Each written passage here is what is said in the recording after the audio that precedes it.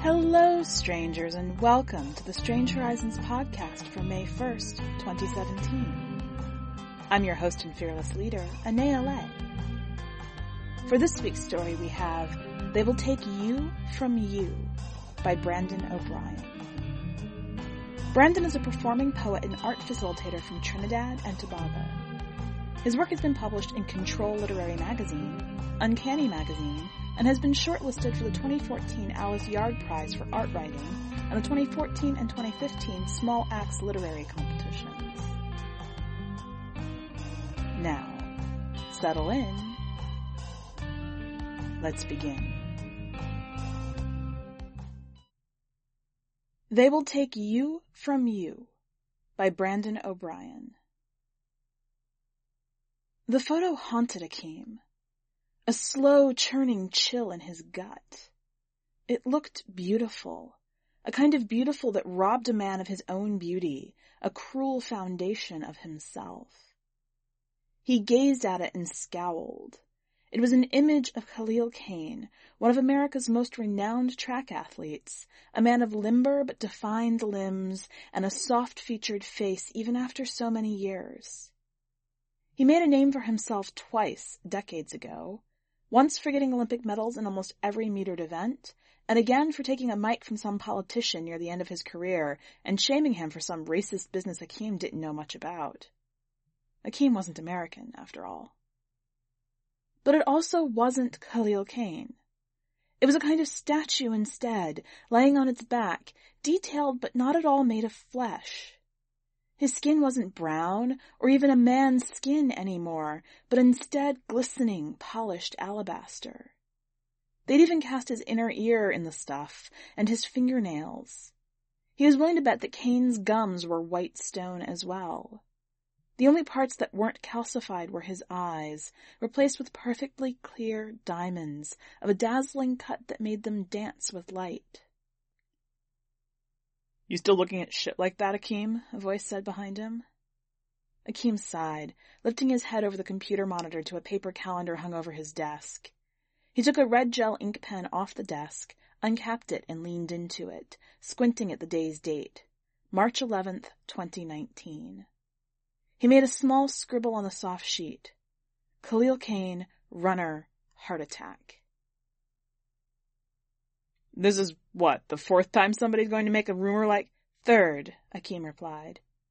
"If it's a manipulated photo, it's a damn good one, and I ain't know why somebody would make up something like that." "All right, but—" As Clifford continued, Akeem faced him to read his expression. "Why'd they even go through all that madness, man? To rub off a man's skin? Put him in marble? You think the benefactor have time to waste? They could just take the geniuses and go. When they start dying more often, you feel like it'd sit down and pretty up 6, 7 geniuses a day like that?" "I think that they think they could do what they damn well please with their geniuses." Akeem turned back to his monitor, sucking his teeth. "It's bad enough that they say people belong to them. The geniuses aren't their own men." A tall, slim man in a white shirt with vertical blue pinstripes entered the office, steaming mug of coffee in hand. "What's going on here?" The thickness of his British accent stood out even more than usual, with a hint of grogginess, perhaps a side effect of the late-night sessions finalizing new ad campaign details along the eagerness with which he insisted copywriters like Akeem come to work early the next morning to tighten it up.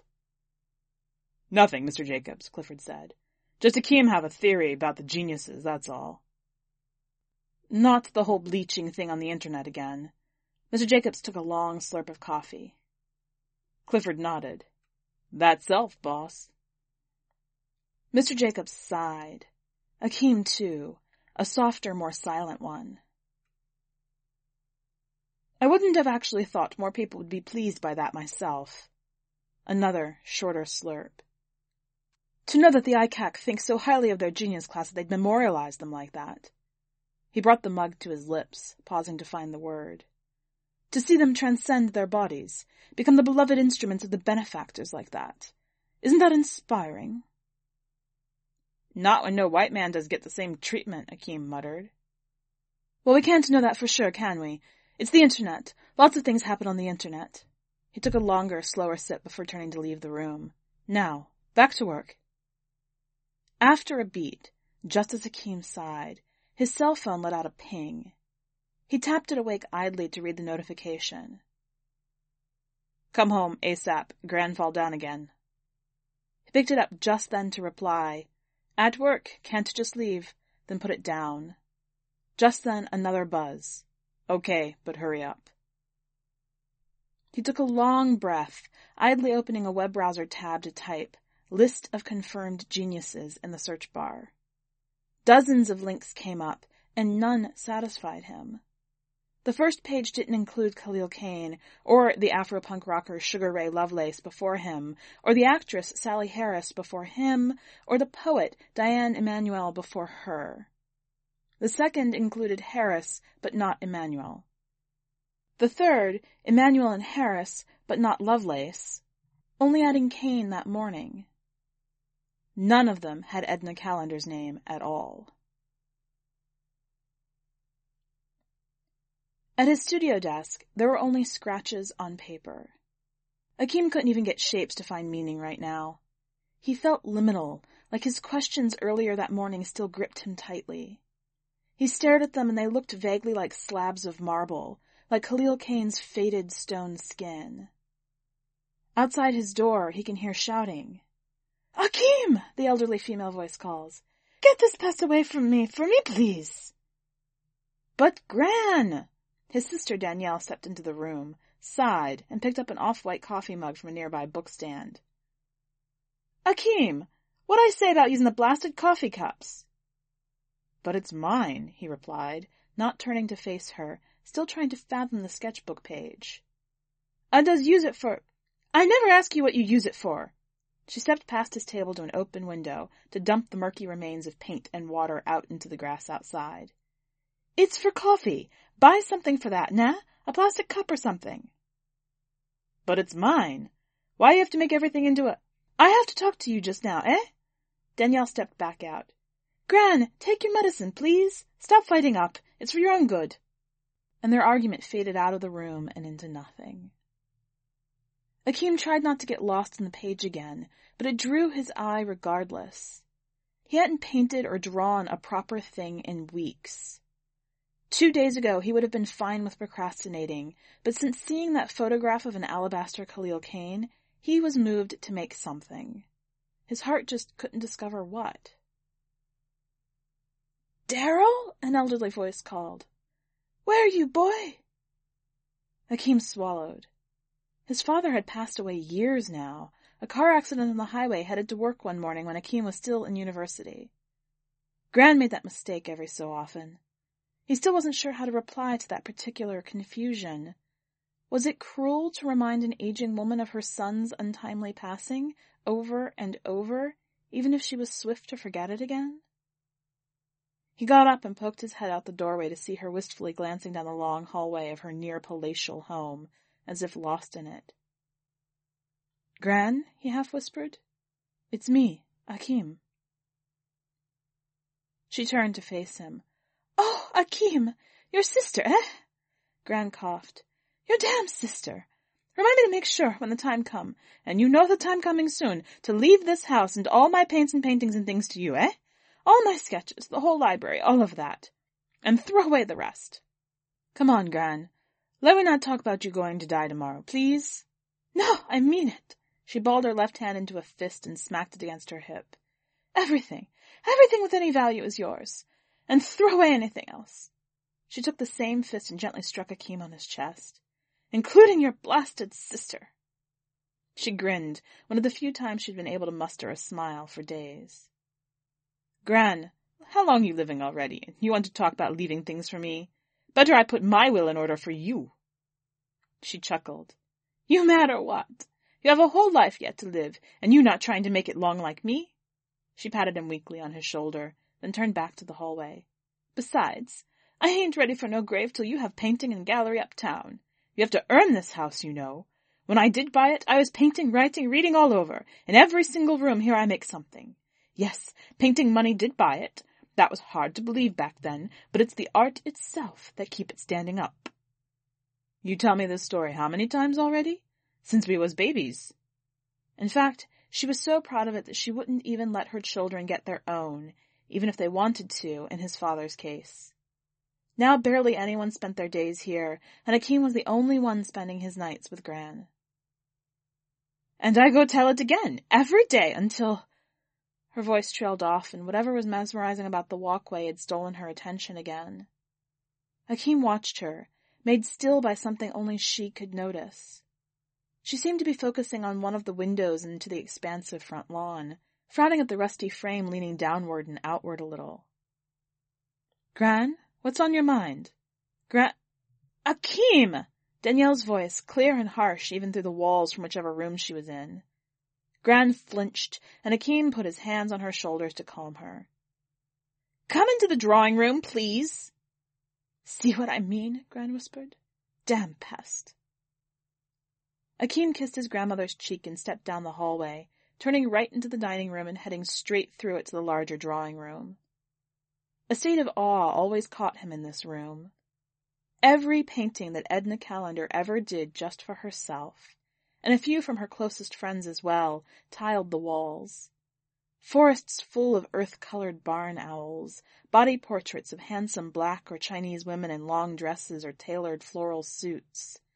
An abstract piece of a compact lying on a table with a dark purple stain crawling out of its glass, as if it had limbs. It was a museum to his grandmother's legacy, one only her closest loves could see, and he cherished it like a devout Catholic would a cathedral that had been home to a miracle. Hakeem! In the center of the room, Danielle stood, hands on her hips, frowning. Why you always hold up in your studio while Granny shouts and carrying on in the hallway? It's more like you was shouting, Hakeem whispered. Don't talk back to me, eh? You feel 'cause you're making some money you could go where you want? You shouldn't take care of your grandmother? I ain't say that. I'm making the money in the first place, and how much of it do you just pay bills with, then? Hakeem glowered at her. All? Since when you work into pitching your own money? Danielle sighed, trying on her best attempt at a disarming tone. I'm not trying to start a fight, you know. It's just, you have to do more. Things hard for everybody, all right? No, they hard for some. And you can't just accuse me of not watching Gran when I's the one that does. Listen, eh?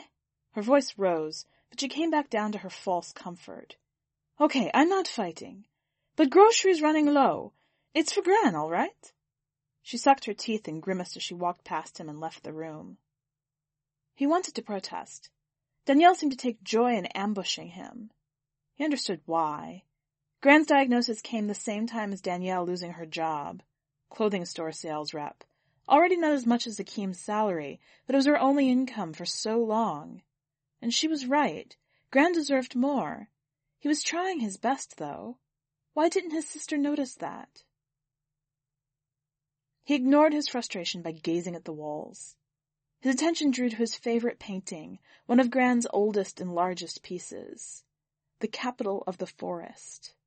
A 25-inch by 35-inch landscape piece of the innards of a forest. Coqui frogs along the mossy floor, bats and small owls dancing in the sky below the dim light of a visible half-moon. Every element of the composition was entrancing. Its grass still wet, its frog skin glistening, its night undisturbed. It was a forest at ease. He knew the painting's story. She sketched the study while helping a former girlfriend with a biology project in their college days. That night, that girlfriend, this painting, were so special to Gran that for the many occasions when someone offered to buy it, she would come out as lucid as before her diagnosis, insisting she'd never part with it. Hakeem leaned to the picture to glance at the signature as best as he could make out. Calendar, 1974. Did the Ayak come to Earth in the 70s, 60s, 50s? Did they land in Trinidad, try to pick up few priceless persons to inspire? Or was Gran just of a talent the benefactors couldn't make? The morning of Khalil Kane's memorial, the internet was alight with commentary. One that stood out to Hakeem was a ramble about the end of days, about how Kane's bleach-white skin was a sign of some sort, one of many portents of impending destruction. To the commenter's credit, it wasn't like the geniuses solved war or hunger, so there were plenty of examples to reach for. Hakim noticed someone ask them after if he could even cite which Bible quotes told him turning a black man into a marble statue was a part of the apocalypse.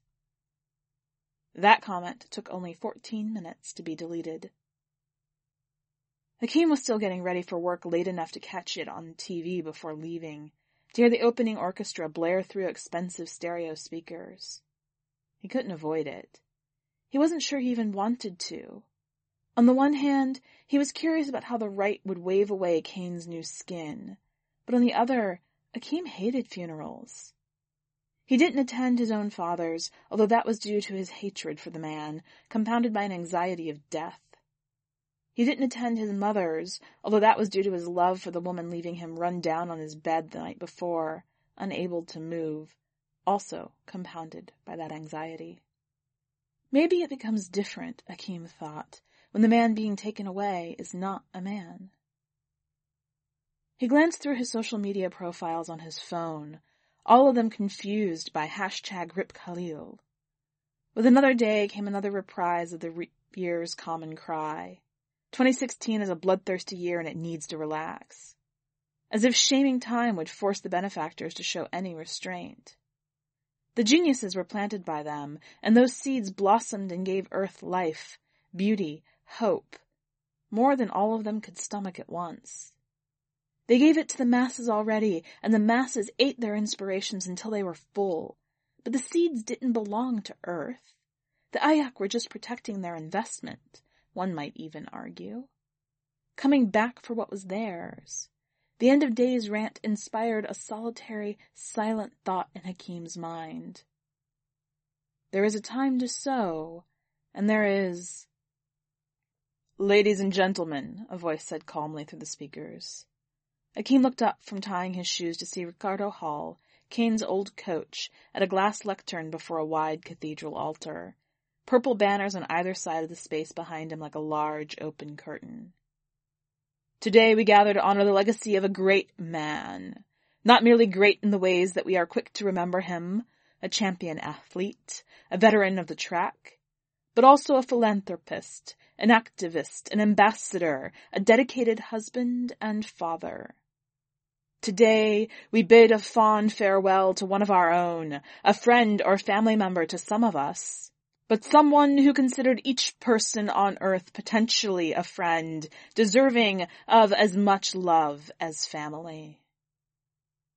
Hall glanced at someone in the audience, nodded, then turned from the microphone and let out a nervous cough. That was what did it for the rest of the festivities. For the rest of the week, in fact, news coverage of what proceeded would start with footage of this cough. The news camera turned to its right to see who Hall could have noticed, to determine if it would be even a middling newsworthy appearance. A politician, perhaps? A top-tier actress? It was far more outstanding than that. The leftmost aisle of pews noticed, and gasps erupted from throughout the church, followed by even a couple jeers which seemed to cascade from the left to the right and grow louder, more insistent. After a few beats and Hall's soft-spoken requests for peace in the audience, someone, can a benefactor be called someone, Hakim thought, rose from the front, turned and gave a weak genuflection to the crowd, as much as a creature like itself could. It towered over most men, at something like 8 or 9 feet from the looks of it, with maroon feathers all about its body. From the briefest of glances it seemed like a large owl, with deep red eyes that appeared to glow. Hall murmured something inaudible, coughed again, and started shaking his head to the alien, less stern and more awkward. The jeers grew, and the camera caught a kind of stir among the other congregants as the benefactor stepped sideways, its large body stumbling past the others in the front row to come to the altar steps. The mic clearly picked up Hall sighing as he stepped away and gave the benefactor the lectern. "Citizens of all the lands of the body of Terra," it began, ignoring the booing of the crowd. "My name is Astald. I know the presence of my people, Worst of all, at a memorial of one of our chosen, must be emotionally troubling for you all. We have fielded many complaints from your representatives about this time you call the reap year, our time of cultural harvest. But we have come to this planet merely to facilitate your growth, and I am here, as you all were, to pay my respects to a dear, beloved companion, one who has contributed indelibly to the growth of Terra's culture. What looked like a thick, hardcover hymnal hurtled toward Istald, smacking it square in its beak. It barely flinched, didn't even let out a sound. Muffled, but clearly and loudly, a deep voice shouted from the pews in a thick American accent, "Go back to where you came from! Leave our planet alone!" Another shout came from the other aisle, "Stop erasing our people!" The benefactor let out a sigh that sounded more like the coo of a bird. It shifted again before speaking. "I know that many of you may have seen deceptions on your communication networks about us tampering with Cain's body." Another book flew at him, and he ducked without even showing any distress on his face. "I open by saying I am not here as anything so disrespectful as a public-facing interlocutor, but again as one who considers Khalil Cain beloved. As such, I must confess." Istald paused. It seemed as if the alien was frozen in thought, or else worry. "Khalil was a dear personal friend of mine, one who rose above the mere fragility of your mortal identities and truly became a vessel of inspiration. He sought my guidance on many issues that you would later recall as distinct moments of his legacy, and he has returned such guidance to me several times as well.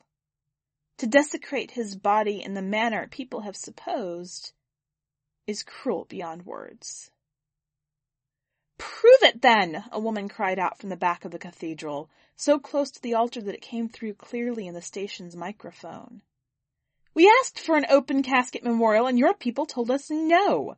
Show us the body!"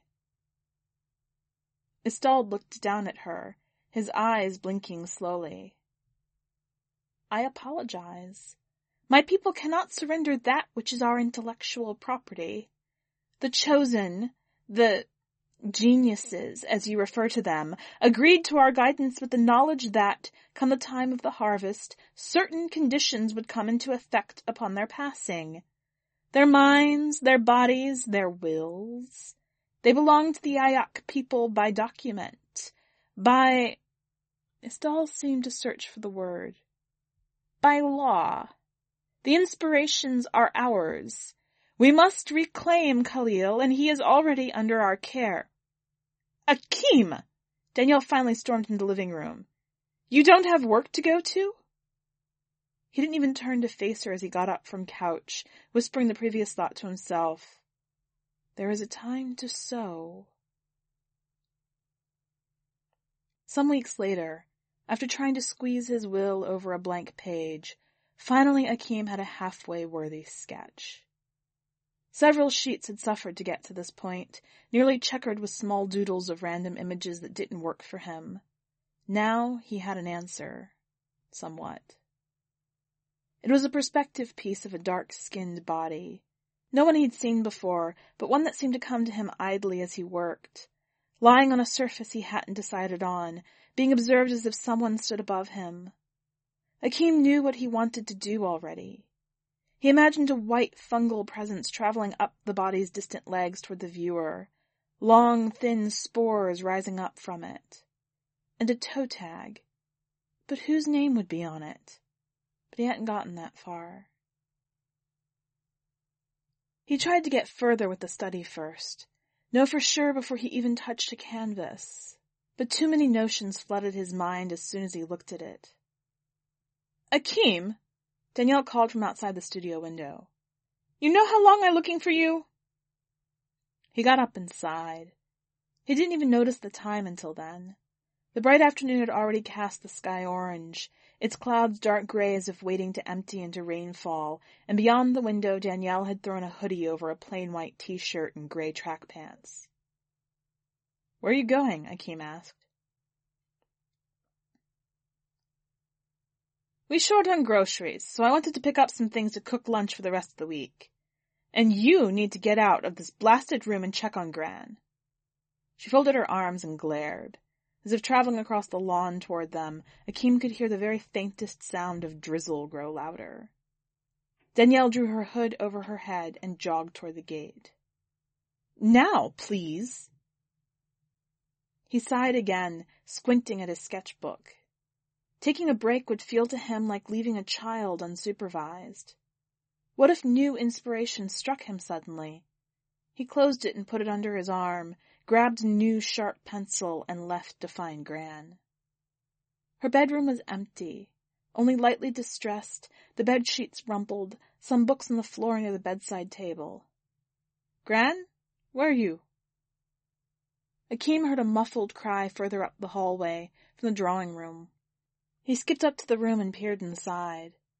Gran was sitting at the center table, bifocals resting on her nose, glancing down at a book. "Akeem? Something happened?" "No, I was just looking for you." He kissed her cheek and sat to her right at the table.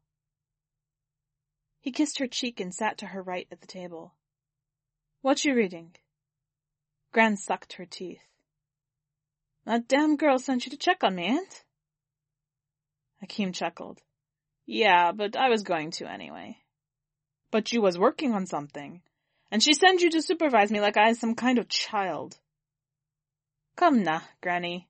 You know she just want to make sure nothing happened to you."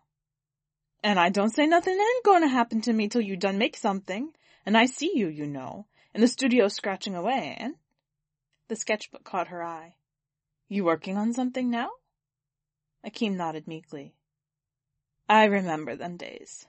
She let out a yawn, closing her book and putting her glasses down. "When inspiration would come to me and I couldn't focus on anything till I finished it. Me and a group of friends, some wine or punchin' or something, all the paint I have, just letting work pour out of we. Well, let me see, nah?" Akeem glanced away. He didn't think he had skin thick enough for critique of his unfinished ideas from someone who'd sold paintings to American tech billionaires and children of European royalty. A mild distraction was in order. "You first. You still ain't tell me what you're reading." She slid the book across the table. A slim paperback tome, essays on creative expression and theory from a painter and playwright from Belgium. Akeem recognized the name. Was it just one of Gran's many international artist friends? Or did he remember writing it in his work calendar, one of the many geniuses taken? He flipped through its pages. The first few essays were littered with penciled underlines and scribbled margin notes that seemed to dwindle going further, until by the halfway point onward, the pages were clean, even brand new. He turned back to a few pages earlier, trying to see what choice quotes Gran had found, reading the first one that stole his attention aloud. "The desire to make, to be motivated constantly to be our best creative selves, is the only thing the benefactors gave us. I am convinced. This is a blessing in itself, but it is not new, merely a heavy push in the right direction by guiding angels from a future space. What we make, however, what messages we try to send, and how, and for what reasons, and to which audiences we try to communicate, is something they, or often even we, the creators, have no control over. That part is more intriguing to me than whether the birdmen did or didn't urge us. They cannot guide the stories that we tell. They can only insist that we never put our pens down." "Mm-hmm." Gran was like a whisper to him right then, looking away at a window in a far wall from their table, as if waiting for something. "Granny," Akeem exhaled, You would know if you was a genius, ain't? If the benefactors did choose you?" She didn't reply, her gaze still fixed on the window. Akeem still didn't know how to reply to these confusions. He repeated, softer, "Gran, you is a genius." She turned slowly to face him. "A what?" "A genius, you know. Did the benefactors come to you when you was young? Coach you, give you, whatever it is they does give people?" A small smile slowly grew on her face. "Me ain't know nothing about that. About no alien things coming to me, and I ain't even know what they does to the people in the news. So, I don't think so, but... She glanced back at the window for all of a moment. I had somebody I would draw for. Akeem nodded, going back to all the stories she had already told of her reams of sketches dedicated to her many girlfriends. Yeah, I know about all the girls you... No. Not stern, merely abrupt as she looked intensely into Akeem's eyes. I mean, yeah, it was for them too, but I was drawing for Goldie, because Goldie asked me to. That name rang no bells. Goldie? Gran let out a long, hacking cough, then straightened up. In the earlies, when I didn't even know what I wanted to do with my life yet. I was just in my room one night, being young and aimless, and this little bird come and rest itself down by my window. Not making noise or nothing. I barely even noticed she, but I just felt like making something. I don't know. She put her hand to her mouth as if to cough again, but it didn't come. It did feel like I was making it for she. I started calling she Goldie, this lovely barn owl, wings like they was shimmering in water under full moonlight. She would come every night, watch me make something, see it when it finished, and then give a kind of bow and fly away. If you know how much I did love that bird. And I was telling my mammy then, let me keep it now, please, but she never even get to see it. And whenever I go or whatever I was doing, it would know where I was and come by a window and watch me work. So it was like I was drawing for she, writing too. The only poem I ever write was for Goldie. Even the ones no one ever get to see. And once Goldie like it, then I knew it was good. Akeem frowned. Did dementia give birth to such a story? But Gran said it with an obvious confidence that gave him pause. Really? A bird? Why not? You said that like if a bird untrustworthy or something. You think nature does lie? She grinned, gently resting her hand on his. Now, show me what you're working on. Nah, it's not anywhere near finished. So? I never ask if it's finished. If it's even just 2 parallel lines, I want to know what the 2 lines mean. But I can't show you until I get everything right. She patted his hand before feebly rising from her chair. Child, I don't think they have any right in art. Just effective. Sometimes you have to get lost down a couple streets before you find out where the real story is. And I want to see you find that story when you're ready to show me. She yawned. All right? All right, Gran.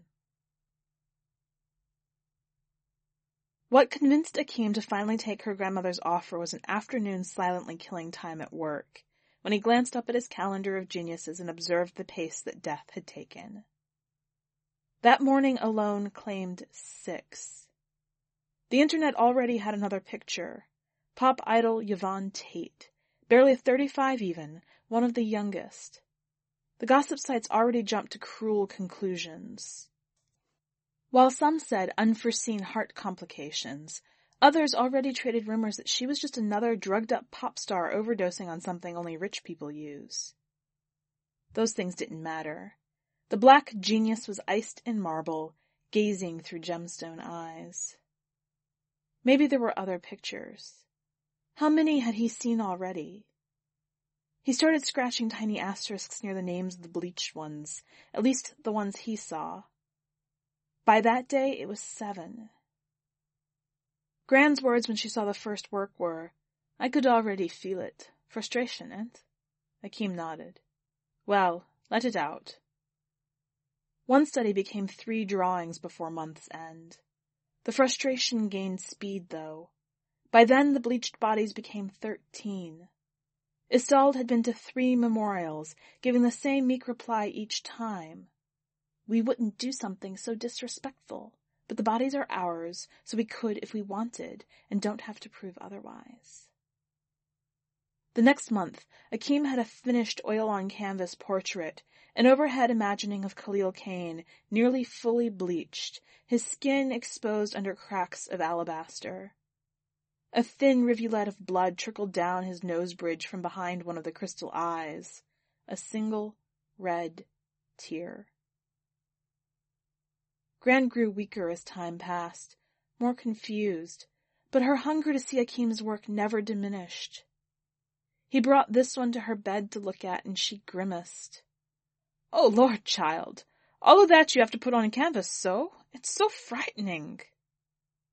"Oh, gosh, I'm sorry, Granny, I just—" As he made to put the easel away, she lifted her hand in protest. "No, it'd have to be. This genius business does crawl my blood, too. But do something to make people calm once, ne? When you done letting the frustration out." She also encouraged him to start selling. She put the word out to her known circle of collectors, all more than excited to own work by Edna Calendar's protégé. One bought the portrait sight unseen, 6 figures American on a check already on its way. He even promised to buy every other protest piece as soon as they were finished. Gran smiled that night before going to sleep. "See? You finally sell something. I could go up to heaven now in peace." But other collectors wanted more comfortable work. "Something I could hang up in my living room," one said in an email.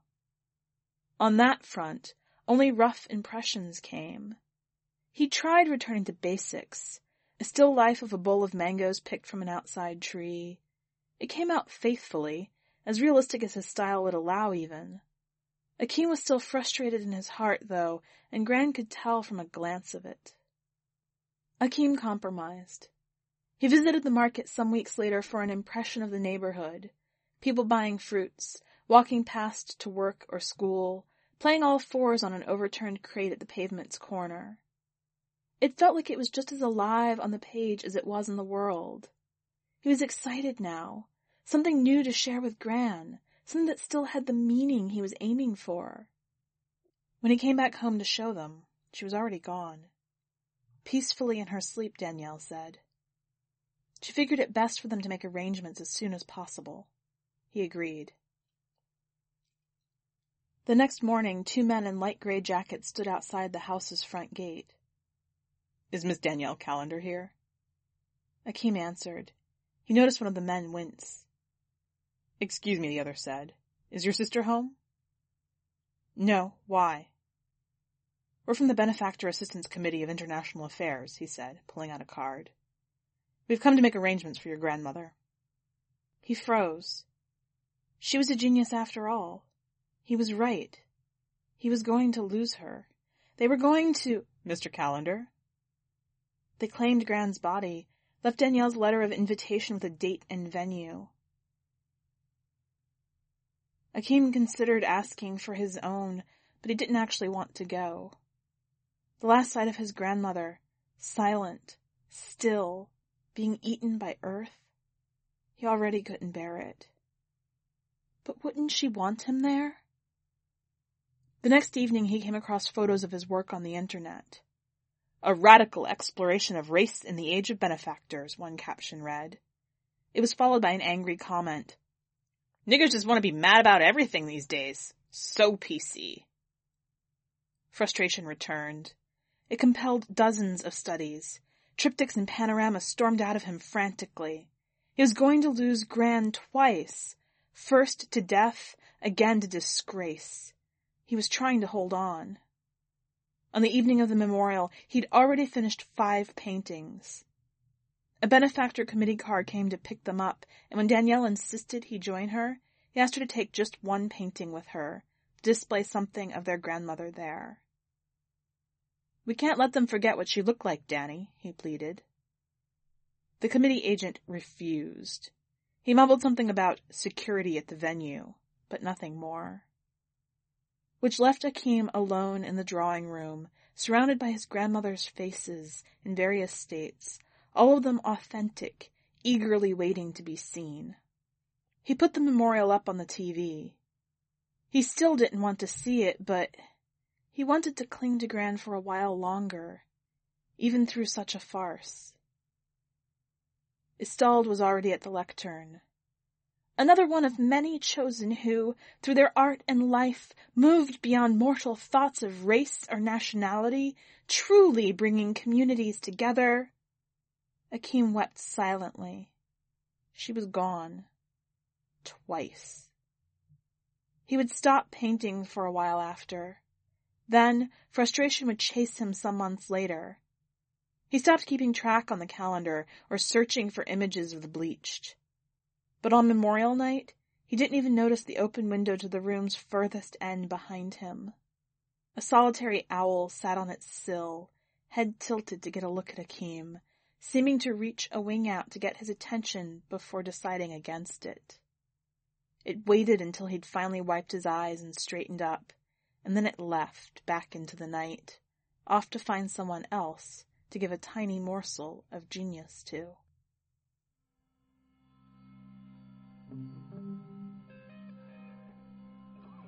Welcome back. This is a fraught and heart-wrenching story, and I think the ending is very successfully unsettling. There's a lot going on with this idea of creating geniuses, which on the surface seems like this very neat thing where these alien influencers are inspiring people to go on and create beautiful works. But as we unravel it further, we discover that really what they're doing is keeping them focused and giving them a goal, and then taking credit for all of it, whether or not the artist they inspired consented to this relationship. It takes the idea of being possessed by a muse and grounds it in something that is very unsettling and very real in the world today in terms of how people attribute success and who gets credit for it. What caught your attention about this story? Go to the website and leave a comment, either on the story itself or on the podcast, and let us know. While you're there, make sure to check out the rest of this week's content. One last note before you go. Strange Horizons is an entirely volunteer organization, supported by donations from our fans and community. If you would like to support us, check out the donate link on the website. That's all for this week. Until next time, stay strange.